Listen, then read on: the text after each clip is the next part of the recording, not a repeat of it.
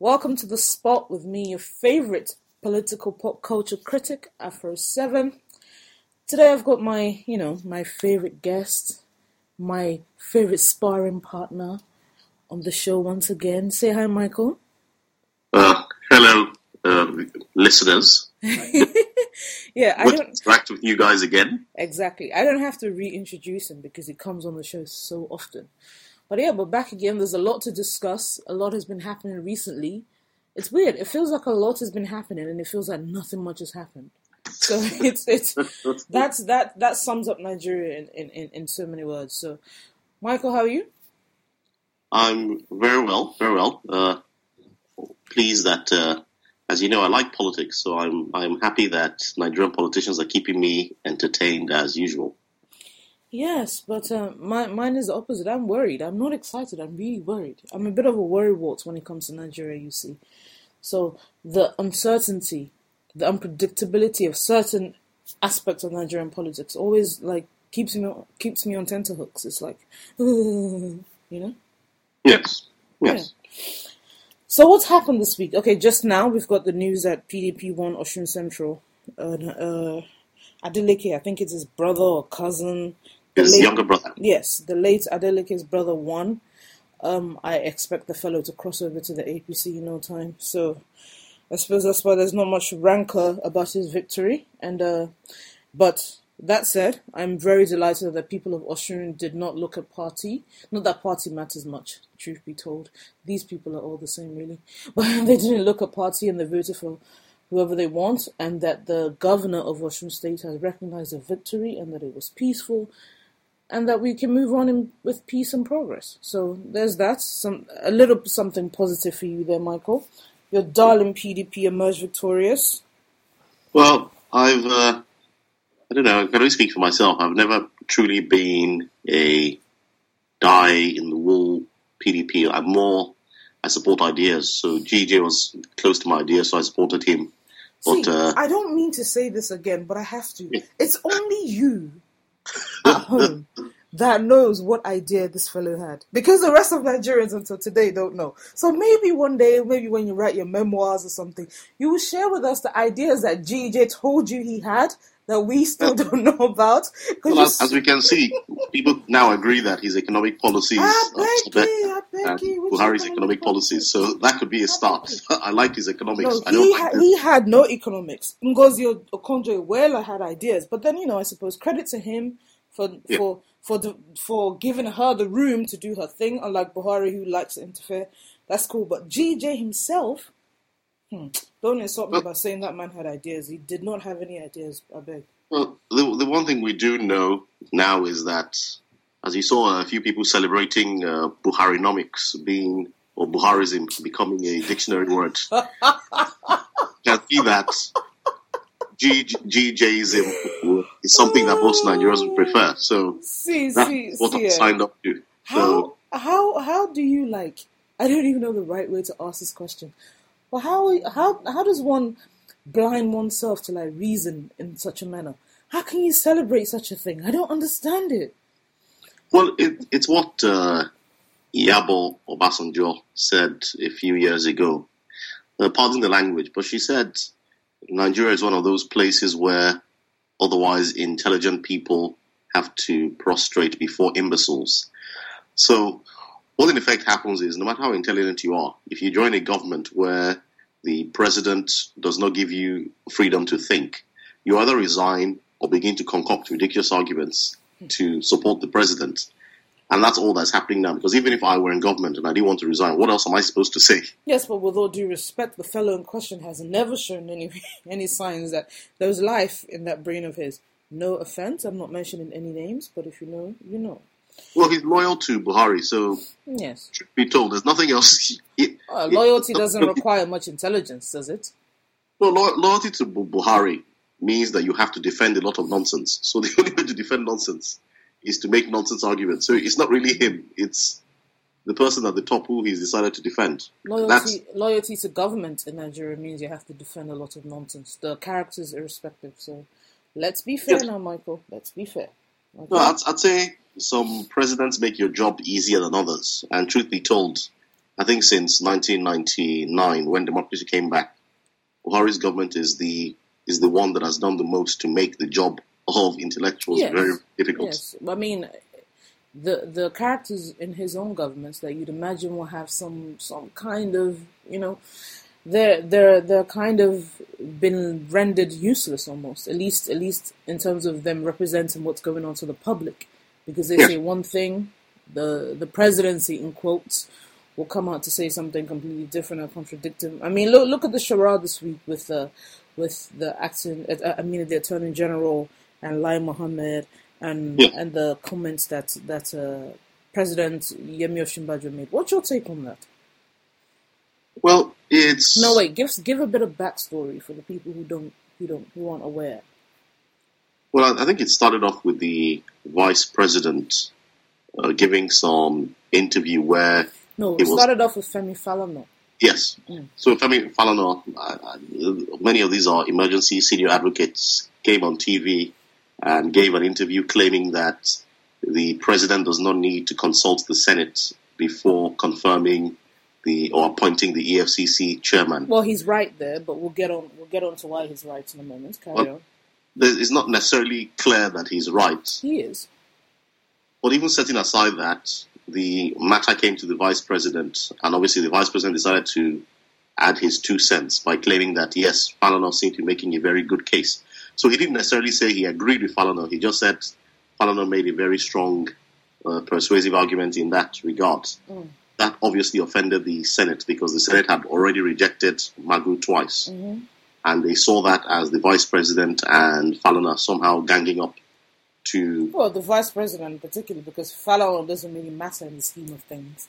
But the vice president kind of thumbing his nose at them and their own constitutional powers, vis-a-vis confirming ministers and so on and so forth. Yes, so that got them annoyed, and they said, in effect, they would no longer deal with any government resolutions until that issue is resolved, or any government messages to the Senate until that issue is resolved. And then at the last Federal Executive Council meetings, which they hold very rarely these days, the Attorney General was asked the question as to did he agree with the Vice President or acting President, or did he not? And he more or less gave a statement claiming that the Vice President was on his own. Yes, I mean that was a summary of that statement. Yes, they can try to twist it and say he said it wasn't discussed at the FEC. The point is, the cocoa, like Nigerians say, the cocoa of the statement is that the fellow decided to act alone, and it had nothing to do with the FEC. If you have if you can discern, if you have any spirit of discernment, if you read that statement, that's essentially what the fellow was trying to say. And seated next to him was Lai Mohammed, who you assume would shed, in quote, some light on the events. But I think, to be honest, whatever he said was neither here nor there. So, I mean, that showed you the limits of Osinbajo's influence and persuasiveness at the FEC. I think the power center is very much somewhere else. But the only thing I'd say is, to be fair to the Attorney General, my reading of the statement was not him literally trying to throw the acting president under the bus. I think what he was trying to say, he was trying to diplomatically explain that this was not an issue that came up at the Federal Executive Council, so I can't comment on something that wasn't discussed. I actually agree with you. Yeah.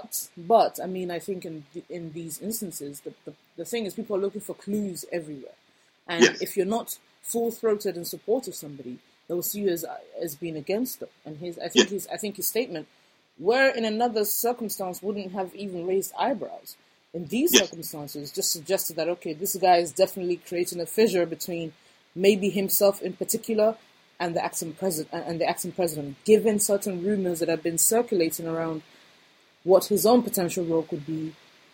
Yes. Given Buhari's current state of health. So, I agree. He's obviously a Buhari loyalist, but I think the bigger issue is what now seems to be a recurring theme with this government, which is they never seem to discuss the important issues, and they never seem to be on the same page. That's right. So I would have expected, this was in the UK, if the Senate or Parliament had made such an important statement, it would have been on the agenda of the next cabinet meeting. So all the ministers would have agreed what they'd say and speak to the media. But I don't know who it is, who is the diary secretary or the agenda, the secretary of the government. Oh, we don't even have one, actually. He's still on suspension. So I'm not quite sure who is setting the agenda of these meetings and who didn't think to table that issue as number one, so that when ministers go out to talk to the press, they'll have talking points, Yes, they have talking points. But that seems to be the main issue. I don't think there was any conspiracy to throw the prof under the bus. I just think it was a case of whoever it is that's supposed to be Secretary General or acting Secretary of the government did not do his job. I mean, I think if you put a bunch of them in a bag and you hit the bag, whichever one gets hit probably deserves it. That's the state. Yeah, that's the state of the FAC at the moment. I don't think any of them is really justifying. I mean, I can speak for myself. I saw this week one of my old tweets was dug up by the usual lowlives who hang around in my mentions. One of my old tweets was dug up, and it said, "I have full confidence in Buhari." It's from 2015, May or so, June. I can't recall. I have full confidence in Buhari, and I have full confidence that the president will prove to have been on our side. I mean, that's how much I was hopeful that this was going to turn out right. I mean, so considering all that confidence, all that hope, all that sacrifice, everything that somebody like me felt towards this administration at its beginning, I think you can say that nobody, without exception, nobody has justified any of it, and we don't even want to start talking about the president himself. So, well, I suppose I have 2 points to make on that. The first, which is, I think the listeners will want to know, is why are they lowlives for pointing out something that you yourself said? It's not as if they quoted you. No, yeah, I think they're lowlives because they want to stay at a particular place. They don't want to move on. They don't. I mean, look, you and I have been having this particular series for maybe 4 months now. We've been going, reviewing. I don't shrill for the presidency. I don't shrill for Buhari. I speak as I've criticized the fellow many, many times. The first article I wrote after the presidential election was a critical one. Was critiquing his approach. So I've never been a placard carrier for the government. I've always been. I supported this fellow because I thought he was best for Nigeria at the time in question. And given the same set of circumstances, I can't say. I mean, I know this is cliche to you by now, but I will probably have make the same decision again. So the point now is we have admitted, a lot of us, myself included, have admitted that this fellow has failed. What now do we do? But some people are so reluctant to move on. I mean, I suppose it's a Schadenfreude, but the Schadenfreude is misplaced because, as they often remind me, I am not the one feeling the immediate effects of this government's failure, though I have immediate family in Nigeria. I mean, my sister, who I told you before the show, is a Quranic scholar. She lives in Lagos with her baby and her husband.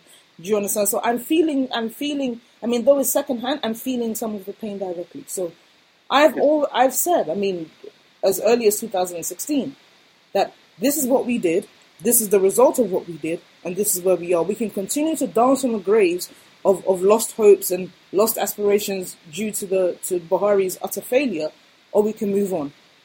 I've taken that L. I've taken that L very publicly, but some people don't want to move on. Some people would rather stay in the moment and live off some silly hope and joy as a result of Buhari's failure, though their pockets are tighter.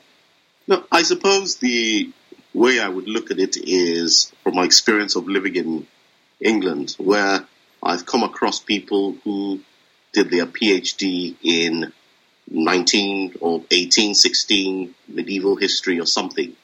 So I think there is a place in politics for people who decide they only want to focus on 2015 and nothing else. I think that's just part of the political history. That's fine. They should go and focus on it somewhere else. Anybody, and I really mean this. If you're going to dig in my tweets to illustrate a particular point pertinent to right now, that is to say, if I go on the TR and I claim that I never supported Buhari, and then you dig up my tweets to prove that I did, that's perfectly fine, and that's really good. But if you're going to do it just to have a little laugh into whatever, I'm down to make fun of myself. But then after that, let's have a serious discussion. But there are some people who are determined to only be in that bubble. That's their prerogative, but I will block the F out of anybody who does it.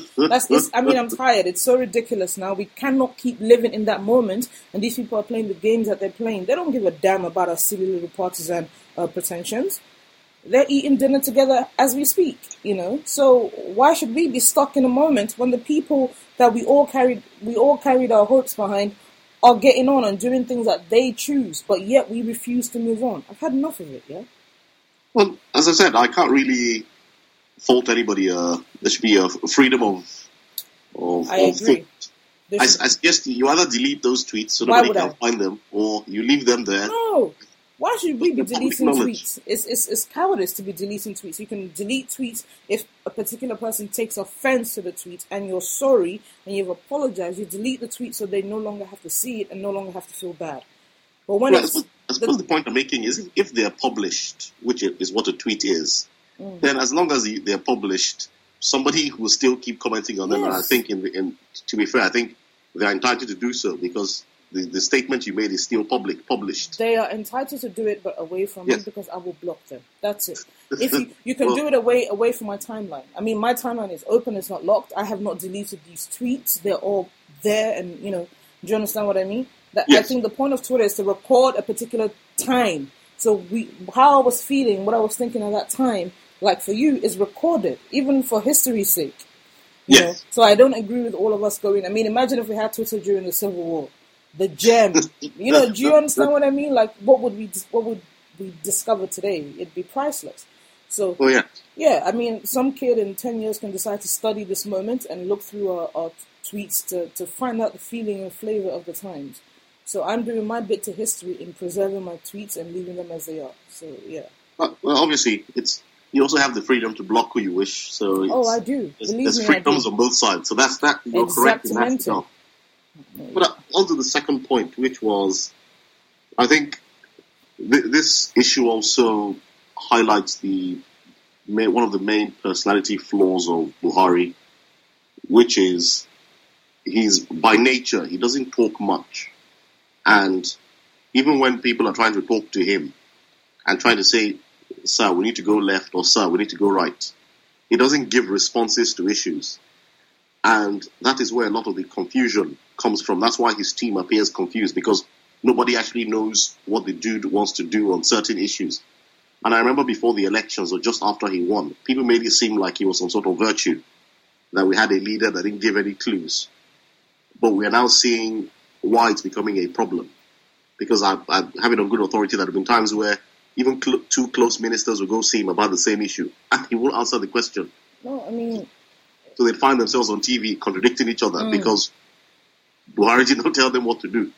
I mean, look, to be honest with you, speaking about Buhari, a lot doesn't really, it doesn't really help, because we don't know if the fellow is alive, if he's got his full capacity on deck. We don't know anything. We need to speak about the now. So now let's move on to the drama in the Senate. Yeah. When PYO came back from his, I think what was his visit to some African joint, he came back and, unbeknownst to the senator, was back in the country, and one senator, was it Abaribe, tried to propose that, owing to his absence and the president's very famous absence, Saraki should be declared the acting president, and he was promptly and swiftly overruled by Saraki himself.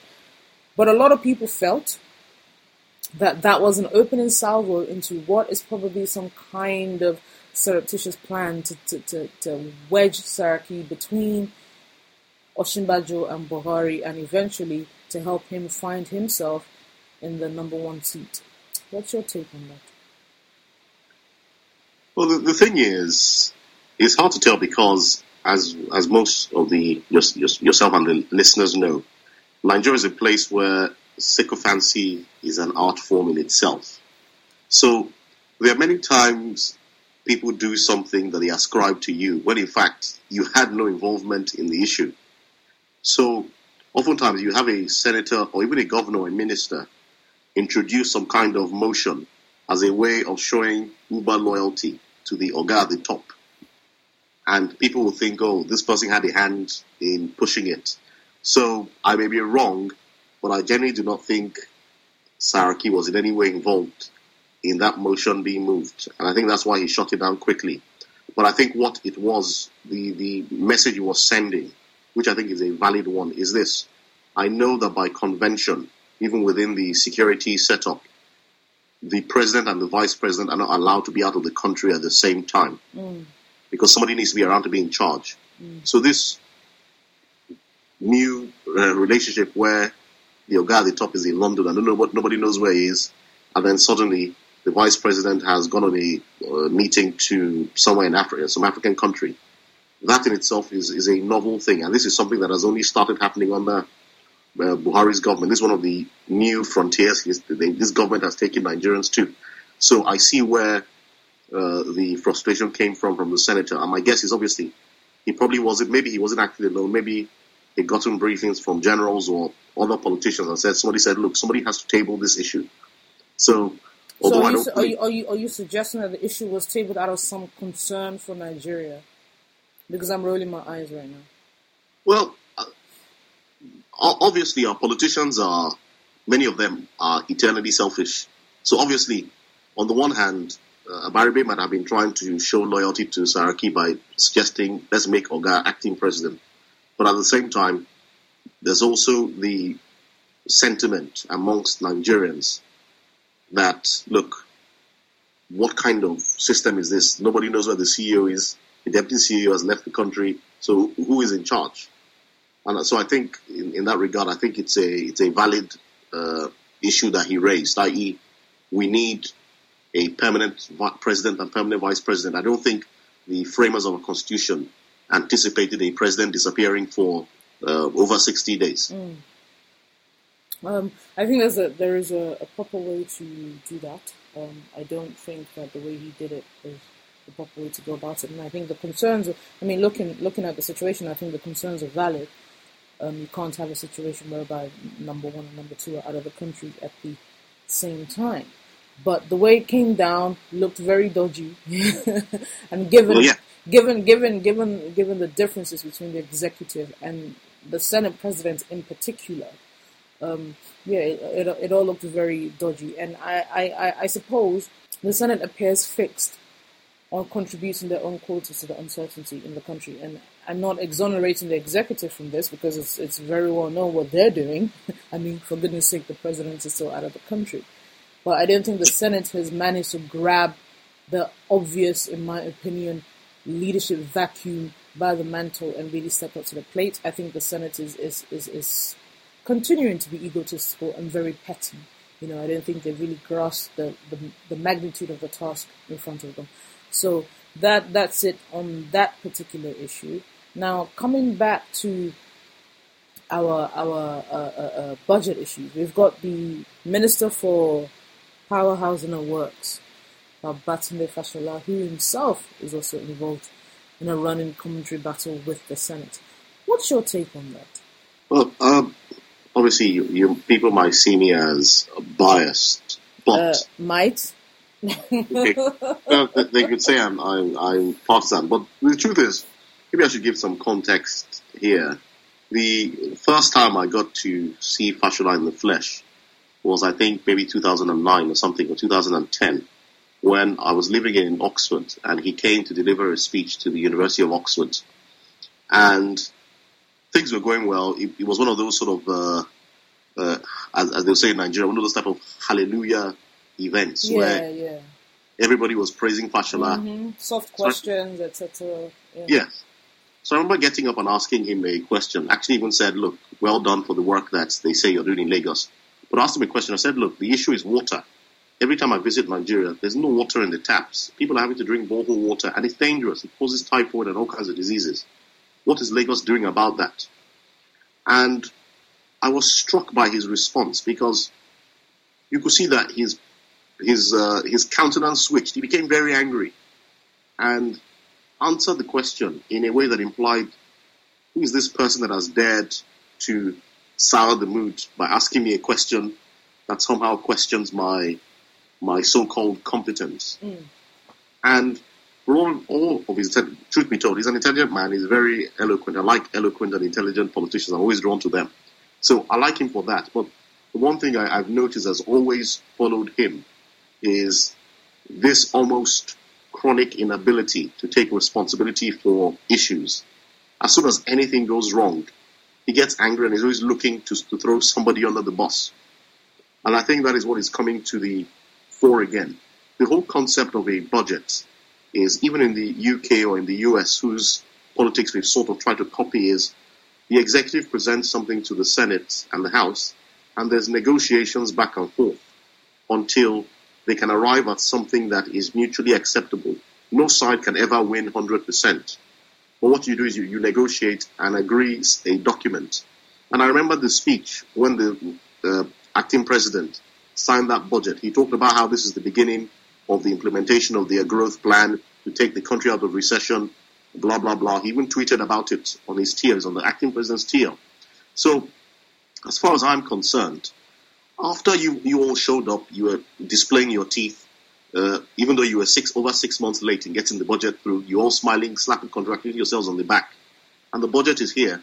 What reasonable Nigerians, ordinary Nigerians would expect is that, quite frankly, you shut your trap and implement the budget. But instead, I have to challenge you there. I mean, I've listened to you, and largely I agree. But so I'm sort of familiar with the American budgeting system because I have a running obsession with the country. So, say for example, they had a thing they used to call pork projects and all that. Yeah. So that's not, yes, they still do that. That's not, yes, that's not tacked onto the budget, Michael. That's tacked onto legislation. So legislation that emanates from the Senate or from the House or wherever, that's tacked onto there. It's not, so they might say, oh, the Affordable Care Act, and then you find a line in there about some airport in some random town in Nevada, because that's what one senator needs before he gives his votes. It's not tacked onto the budget because the budget is a process, right? No, but you're forgetting that. Let me finish. The budget is a process whereby each relevant parastatal or ministry will come and defend it, cost it, tell them how they arrive at the cost, and whatever. So the relevant committees might say, okay, you don't necessarily need to spend all this money on this project, right?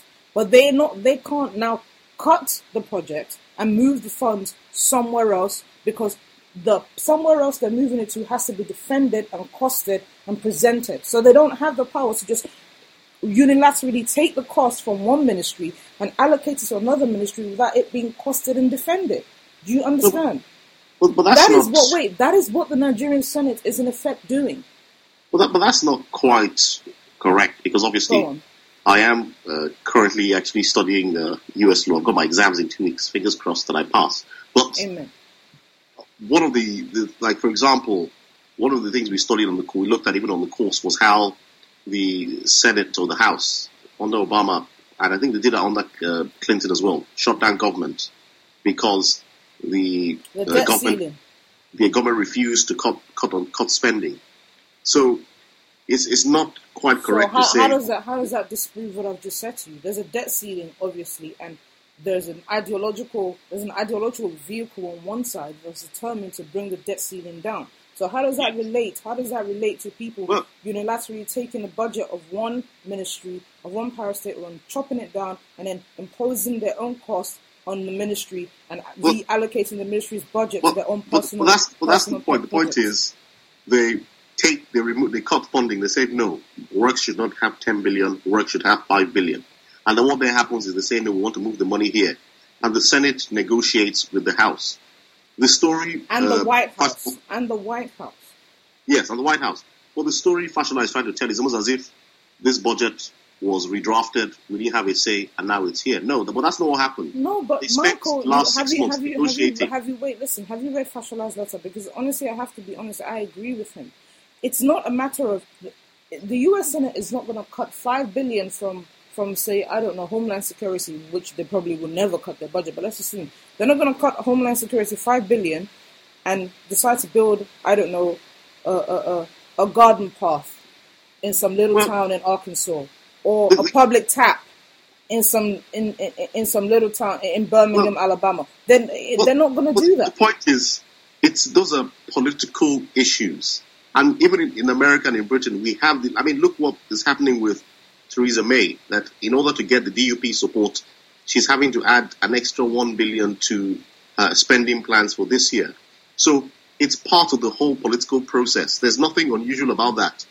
If I were a senator representing... There's unusual about it, Michael, and it's like you're deliberately missing the point because you're being partisan. They're not cutting... So the fellow has said, you're not cutting the budget, you're not reallocating funds, uncosted funds, to another national project. You're reallocating it and imposing yourself on the state. So they're providing boreholes from a national budget. That is a state local government issue. The point is, they're moving money around, but the Senate does not sign the budget. They negotiate these things with the federal government. They haven't. That's the point. Fashola has said they've come in, defended they've defended their estimates. They've done all kinds of presentations with the relevant committees. Do you know what I mean? And then the committees have unilaterally decided to move funds to boreholes and PhDs or whatever have you. So he's not saying that there was a give and take. He's saying they decided this on their own, and this has been a long-running practice. But Tola, you know that is absolute nonsense. Why is it nonsense? What happens is, even in, as I've said, England, America, everywhere, they negotiate these things. That's in England and America, Michael. That's in England and America, and you will never find the Homeland Security Secretary coming out to say, "Oh, they moved my money from here to here." Because there's a process. There's a process, like you've just said, and I've agreed. There is a process. What does he mean? They moved my money? Did they not read the budget before they signed it? Now that is the question. Yeah.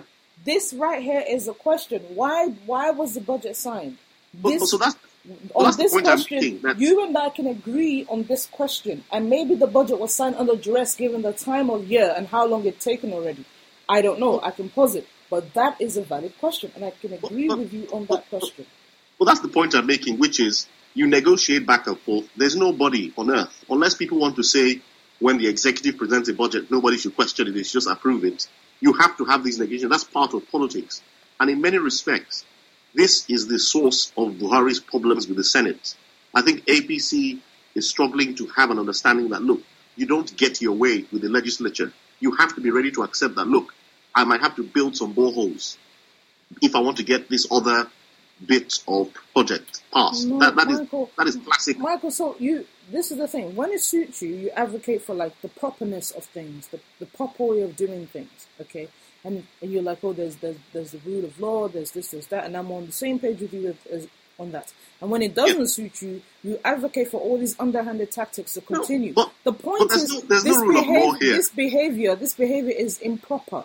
And it's is he against the law? That's the question. Are they doing anything illegal? That's the point of the executive. This thing is improper because the Constitution does not allow for them to do it. That is the case that the executive is trying to make.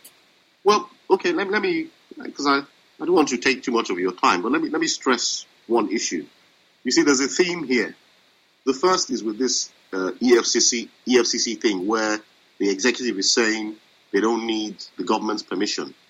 Well, before you sent his name to the Senate for ratification, the Attorney General, who is your chief legal advisor, would have advised you to do that based on the Constitution. No, I think that has been done based on convention. Because where's the Constitution? Where's that Constitution document? Okay, let me finish my point. My point is, that's the job of your Attorney General, to tell you what to do.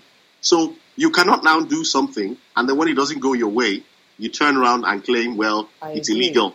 I agree with you on that. And this is the second time this is happening now.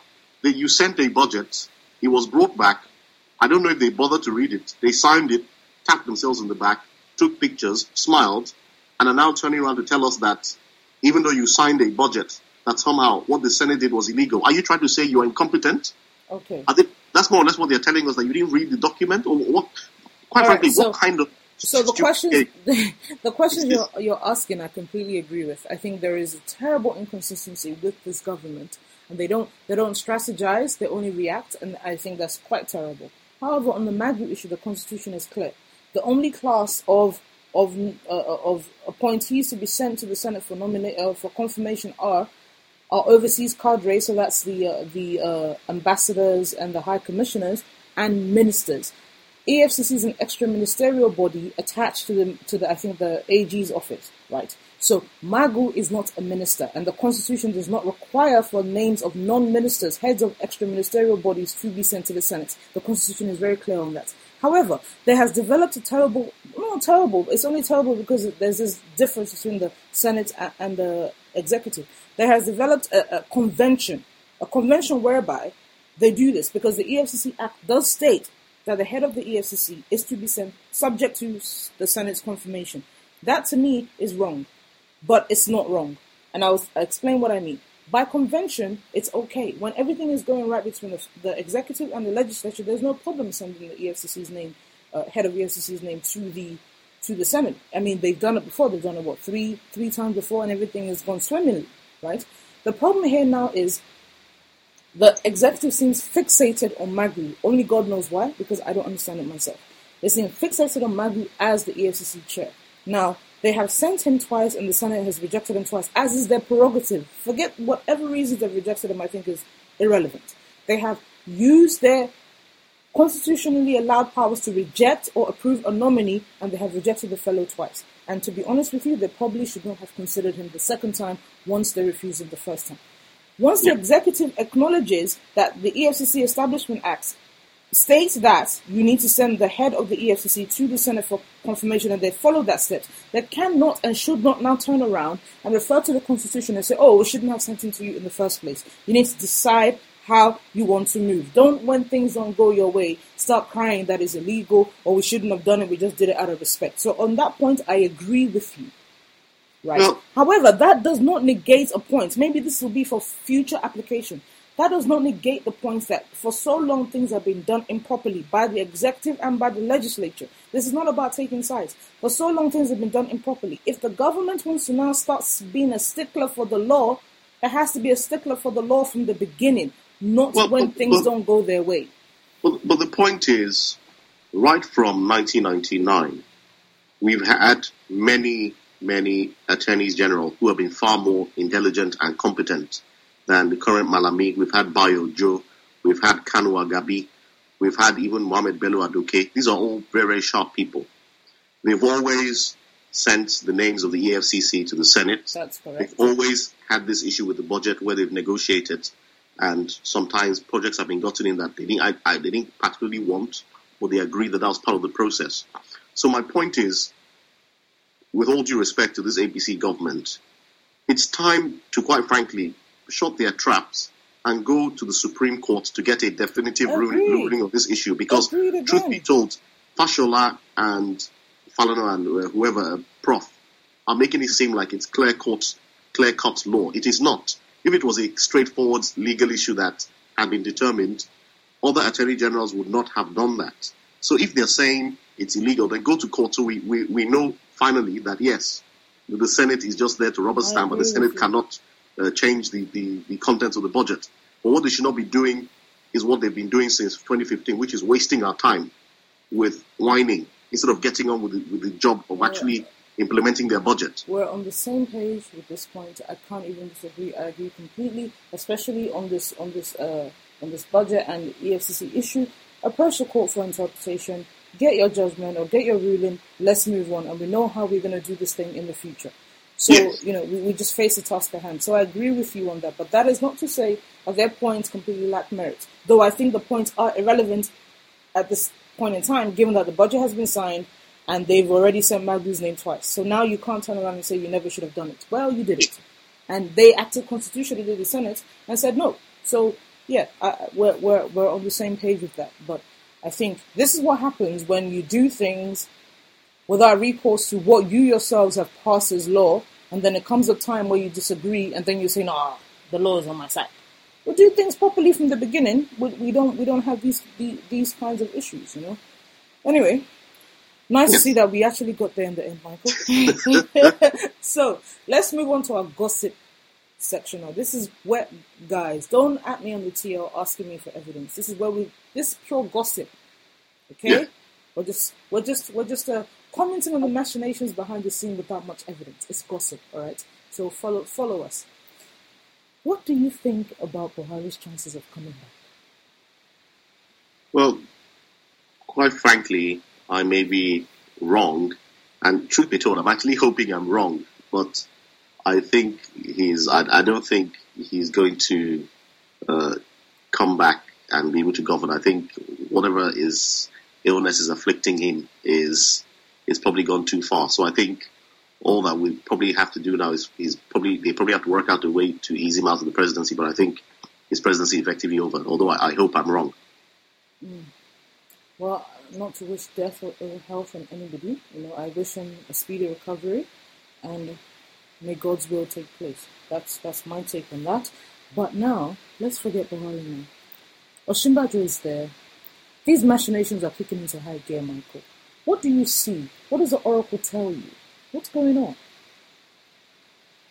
Well, the real issue is there are two things. The underlying theme, I think, as I was having this conversation with a few people on Twitter a few weeks ago, the underlying theme, once again, is in quotations, power must return to the north. So that's the foundation of the whole problem, which is a section of the northern elite are concerned with how do we ensure that we hold power.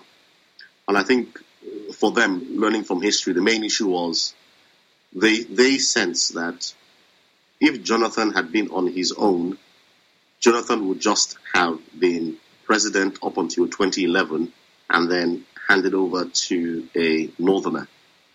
Their suspicion is that it was the backing of Obasanjo that gave Jonathan the courage to go for a full term himself.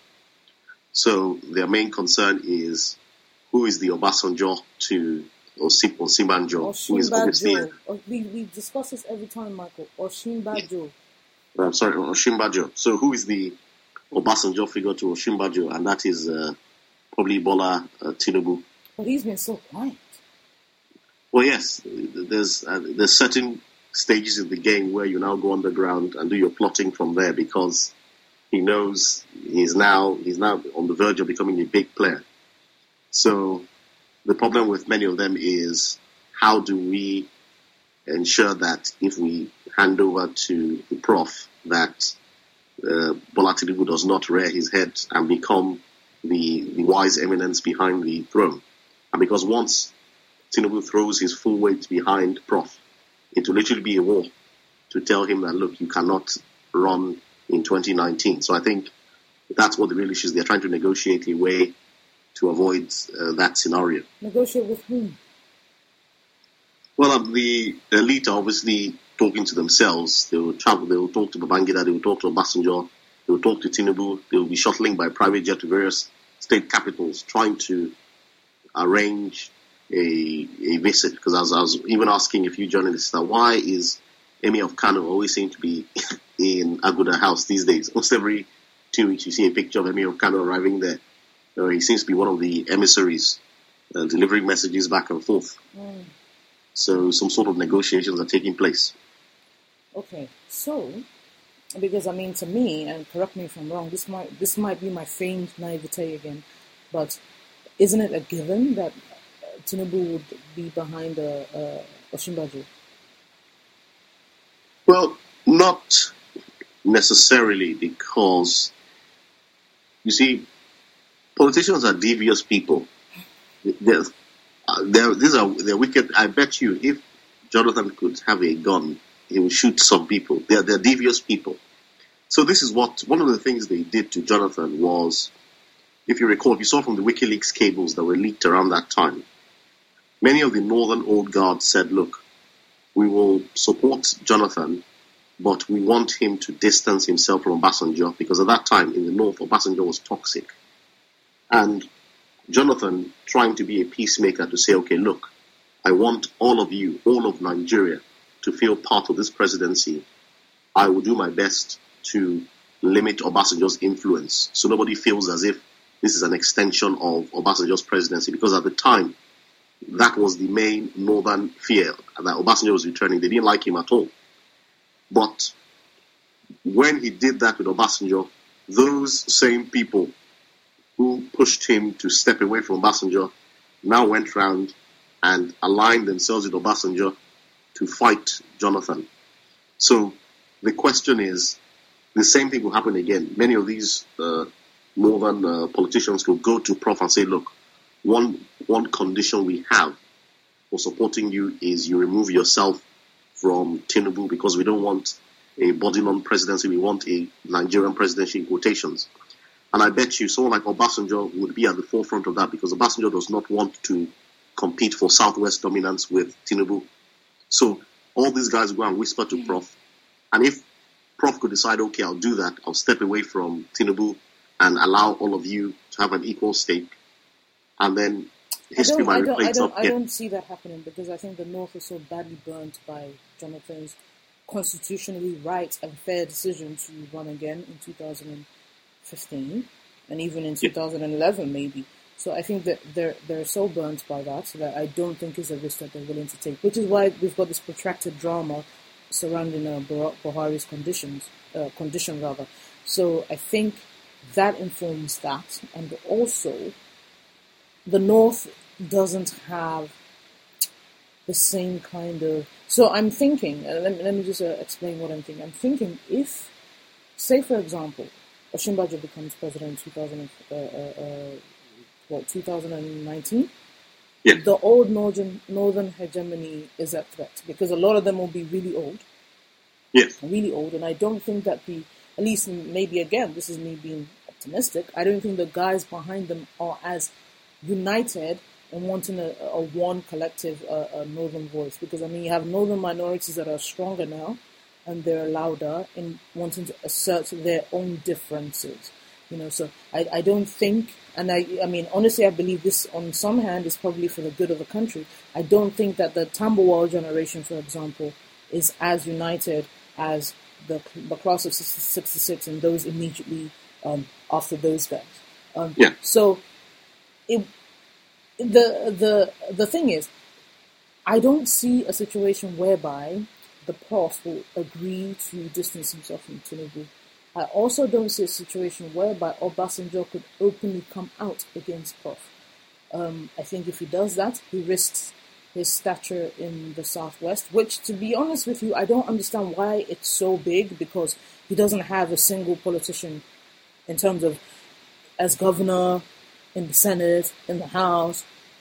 So I suppose his stature comes from his history with Nigeria. So I don't really know if he's as big as people think he is, but maybe he is. I don't know. But come to the day where the decision has to be made vis-a-vis Buhari's presidency, I don't see a way. I mean, I think these people realize they're backed into a corner, Michael. That's why this game is going on, because how are they ever going to convince Osinbajo to not run in 2019? Let's say he wants to. They've got nothing. If I want to negotiate with you, I have to be able to offer you something, no? Well, they have a choice. You see, the PDP is still there. Mm-hmm. And what could happen, which is the PDP has already said, look, we're zoning the presidency to the north. So, these northern elites, like all political elite in Nigeria, have no qualms with jumping from one party to the other. Oh, yeah, I know that. So, if they see Prof is insistent on running, they could all return to PDP, and PDP at the moment is strong in the south and the southeast. Mm-hmm. And they could run via that axis, and in theory they could still win, i.e. the North could still take power. So they do have an alternative voice, and for better or for worse, the truth is there is obviously ill feeling between the southeast, southwest, southeast, south elites and the southwest elite on the other hand. Mm-hmm, mm-hmm. So that can be exploited. Yes, so that'll be exploited to aid the North in taking power. But then the second point, which I think most listeners should probably bear in mind, is another thing that is causing the North real panic is Buhari's presidency has been probably one of the most divisive presidencies in the history of Nigeria. And their main fear is once a southerner takes power, for example, Prof or anybody, nobody's going to be able to tell Prof that he cannot appoint all his team from people from Abeokuta or from Lagos if he wants. Nobody has the moral authority to say anything. If Prof decides that he wants to do another DSS recruitment, and everybody there should come from Edo State, nobody can say anything. So their main fear is that, look, we've abused our powers, and the shoe is about to be moved to the other foot. So we are now on the verge of receiving what we've just dished out. So that is also another issue that is causing major panic. I don't even think they're that conscientious. I don't even think they care, to be honest. I think you're giving them a bit too much credit because, unfortunately for Prof, much of the what's the word I'm looking for? Much of Nigeria's infrastructure in terms of leaders and security outfits is still firmly in the hands of Northerners. So they know how to foment trouble if that's what they want to do. Yes, they can still cause trouble, but the new president can come in and remove all of them, and nobody can say anything. They literally don't have the moral authority to literally complain, so nobody's going to listen.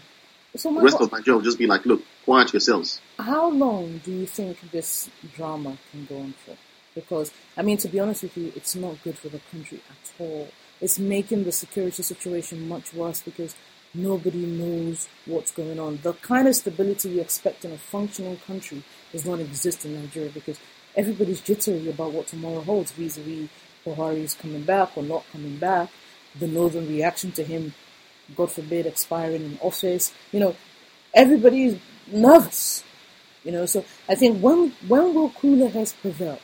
When will they all get together and say, look, enough of this, as happened with Umya, when some people said, you know what, enough is enough. We're just going to call a spade and end the charade right now. Why hasn't that happened yet? Well, I think it will end when the, in quotations, owners of Nigeria finally arrive at their resolution. They are still holding meetings. When they've concluded their meeting and agreed on what next, that's when it will end. So, that's the sad thing about Nigeria, where nobody seems to be able to, because, for example, in the UK and America, in the US, you have think tanks where you have intellectuals who are constantly thinking about things and publicly arguing various positions to move their countries forward. In Nigeria, on the other hand, everybody pretends like nothing is happening until Obasanjo or Babangida gives them permission to talk about an issue. All of a sudden, Babangida has given his blessing to this idea of restructuring. So yes. So, for example, everybody's now talking about restructuring because Babangida has now said it's okay. Before then, if you asked any intellectual, what do you think about restructuring, they'll tell you, oh, that's a meaningless slogan. What we need to focus on is good leadership. And that's what they are doing exactly with Buhari at the moment. But Obasanjo or whoever has not told them it's okay. So they are saying, oh, keep quiet and pray for the president. Yes, why should you want the president to die? With all due respect, Michael, right? I know we're talking about these people as if they're all a monolith and it's a big hegemony. The Nigerian Nigerian National Assembly is heterogeneous. It represents all areas of the country. Like you said, there is open fissures between the southeast, south-south, and the southwest.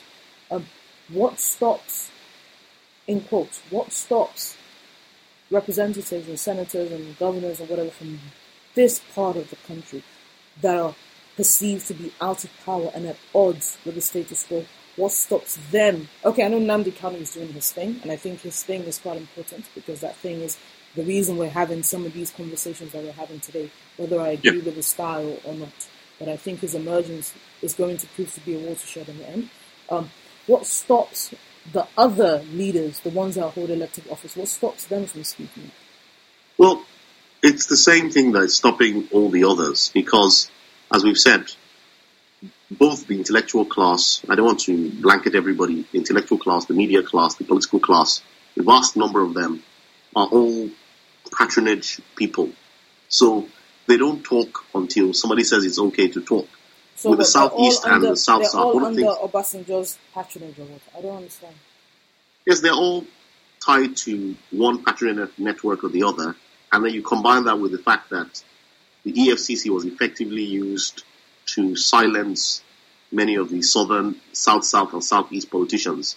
If you notice, it was literally Nnamdi Kanu and Ayo Fayose that literally became the opposition, the noisemakers, because everybody else was too scared to talk. So that's what's basically happening at the moment. Everybody, you either EFCC comes to, I mean, look at Ben Bruce. There's a time when Ben Bruce was making noise. All it took was for AMCON to seize one of his companies. Well, he's back to making noise. Yes, but he's now making irrelevant noise. It's not polite, the kind of noise. Polite noise he's making. Yes, that's what I mean. So the class as a whole are under the influence of one godfather or one EFCC person or the other. So nobody speaks freely. So that's why, in many respects, I 100% agree with Nnamdi Kanu. One of the things I like is the way these people are disrupting a cabal type system. Me too. Yeah. I really like that. I like that he's keeping some people on their toes. I like that he's caused the Southeast governors to fashion out a position on Nigeria. I really like that. I think, permit me to take the liberty of saying, I think at least, maybe not so much now, but the Southwest has always been behind the idea of restructuring. But the problem is that has just been, it's sort of like making noise in an empty room, because restructuring is not going to happen if you're speaking to people who already agree with you. It's reaching out across the aisle to speak to people who might not agree with you, but you try to fashion a way forward. You consider their position, you consider your position, you move towards each other, and you let go of things that you can't necessarily agree on, kind of thing. So I don't know what's going to happen. I mean, I think about it a lot, and it starts to give me a headache from time to time. But I think that we're in for a very, very interesting time. I think Saraki has shown his hand in many ways. I think he's definitely gunning for the presidency, whether it's via being vice president, which I think is a possibility, or because, I mean, if you think of it, the Senate the National House of Assembly, I think, or maybe the Senate in particular, will have to approve if the day comes, Osinbajo being, or no, actually no, they don't, because if Buhari expires, it's automatic that Osinbajo will be the president, right? Yeah. And then who chooses the vice president? Well, he has the power to pick his vice president. Yeah, but his choice will have to be approved by Parliament. I think by the Senate, but I don't think there's been any precedent where they turned it down. But then again, this Senate. Oh, they will. Oh, come on. This always a first. Under Saraki, this Senate is gunning for whatever. So I think that the choice for vice president will not necessarily come from Osinbajo himself. I think it will be a compromise choice. So that leaves open. I know you people keep mentioning El-Rufai's name, but I'm not certain that they will choose him. Why? Because he's so hard to control. No, they won't, because even the truth is, the vice presidential position in Nigeria has always been political. So even under Jonathan, he got a list of people through consultation, and then they said, okay, this is the list, you pick the one you want. So I think that's what will probably happen. There'll be a list of maybe 5, some governors, some ministers, whatever, and Prof will pick. The thing that El-Rufai will have against him, like I've always said, is in terms of intelligence, eloquence, El-Rufai is first class. Nobody can... He's made too many enemies, Marco. Yes, nobody can question his intelligence or his eloquence. The real issue is just, even within his own party, yeah, his Wahala is not too very much. popular. He's a troublemaker. So. His Wahala is way too much. So that leaves Tambuwal, Saraki, the AG, and rumor has it the aviation minister. Hadi Sirika. There could be all kinds of possibilities. Nobody knows. But the one thing I wouldn't advise, if I were an advisor to Saraki, I was telling him, look, it's better to stay as Senate President than to take the VP slot, because that's where they can really deal with you. Like what Obasanjo did. Yes, they will box him in and he will become irrelevant faster than he imagines. Yes. At least as Senate President, he can stay there for as long as whatever party and whatever iteration of the party he's with, exists. He can be, I mean, look at Mark. Mark has set the precedence. He can be on that seat for as long as he wants to be, almost. Yeah. So if I were him, I'd definitely chill and use that as a massive bargaining tool, Yeah. So, but hey, Nigerian politicians are not necessarily, because I mean, if he sees that as a short hop to presidency, if they can extract, or if they believe they've managed to extract a promise from Prof not to run again, and to, in quote, zone the presidency to the North Central, say, he might fancy himself as being a sure footing for If not Well, if not the but if APC, he then the wants, PDP. yes, but even if he wants it that way, it's still better to just 2019 is just less than 2 years away. It's still better to just stay as Senate President, run in the APC primaries for the ticket, and then contest that way. I wouldn't advise him to. APC pri what? Michael, stop this thing. He's better off. He's better. Actually, honestly, he's much better off going back to the PDP. I think his chances are much stronger in the PDP than in the APC. You know, because if Buhari's out of the picture with the APC, his influence, he has no influence with Southern APC. Who, Saraki? In terms of naked influence, I'm not talking about bought influence, right? I don't think he stands in good stead with Southern APC, which leaves him with what? North Central APC? Northern APC? When they've got their own candidates? Well, the truth of the matter is, the one thing, I'm not a fan of Saraki for many obvious reasons, but the one thing I give to him is he's a very good negotiator and knows how to protect his own interests. So I am relatively sure that even if he stays within the APC, they'll find a way to talk things through. Because I know he's very ambitious, but I don't think he's not vindictive like Buhari. So I think even despite all this stuff, it is still possible for Saraki to go to Lagos and sit with Tinubu and say, look, I know we've had our beef, let's do X, Y, and Z. And Saraki strikes me as the kind of person who understands political loyalty and who will stick faithfully to whatever he agrees with. I don't think so. I mean, his emergence as Senate President is a classic example. However, he does seem to be able to command loyalty from other people. I mean, for the first time since I've been following Nigerian politics seriously, the Senate seems to be united. Well, yes, that was... That's stunning.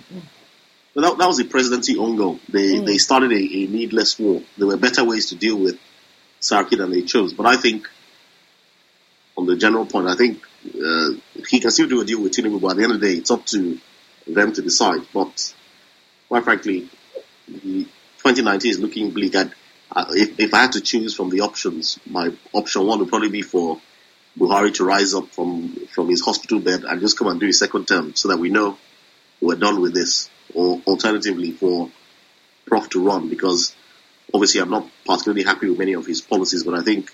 His policies? What policies does he have? He's carrying out the Buhari administration policy.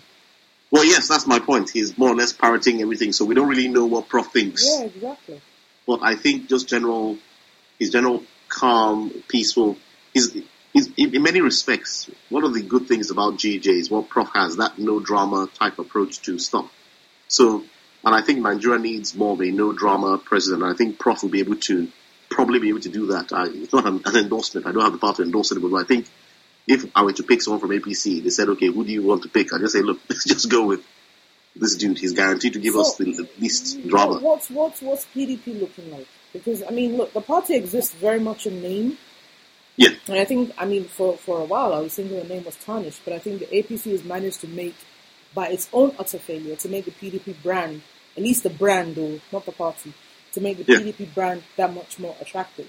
So what is going on with the PDP that there doesn't seem to be an active opposition. Opposition exists within the APC itself, ironically. So what is going on with the PDP? How are they, and when are they going to get it together? Well, I think the two things that have to, or two options. One is either the Supreme Court gives a definitive ruling on who the chairman of the party is. But they have, no? No, that was the Court of Appeal. Oh, okay. Yeah, so either the Supreme Court gives a ruling or both parties sit down together and negotiate a deal. Strangely enough, I think Buhari's non-return might help to facilitate a deal, because once the northern elite realize that, look, Buhari is not coming back and Prof might run, they'll be the ones to sit Magu Sharif down and say, look, shut up. Can you guys lock yourselves in the room and don't come out from this room until you and McCarthy have settled this quarrel, because we, the North, need this presidency. We need PDP. So I think Buhari's incapacitation might facilitate reconciliation. Aside from that, I'm not very... everything is hinging on this fellow. And yes. No, so it's well, like most people have said. To be honest, I think the game changer for 2019 is probably Nnamdi Kanu and other movements across the country who are now taking the conversation beyond should the presidency come from the north or south to what exactly is Nigeria. Because I was having a conversation with a few people yesterday and we just reached the conclusion that, look, Nigeria as it is a lost cause. The issue is not whether you restructure or you don't restructure. It's going to have to happen. The issue is, do we do it? Oil drying up, the prices of oil dropping, whether we, like you said, whether we want to or not. It's like that guest you don't want to see, but then they arrive and you're like, okay, come in, but stand up. They're like, don't worry, I brought my own chair. That's what restructuring is to us. It will come, it will make itself welcome, whether we appreciate it or not. So it's better that we do it now, yes, as opposed to have it done to us.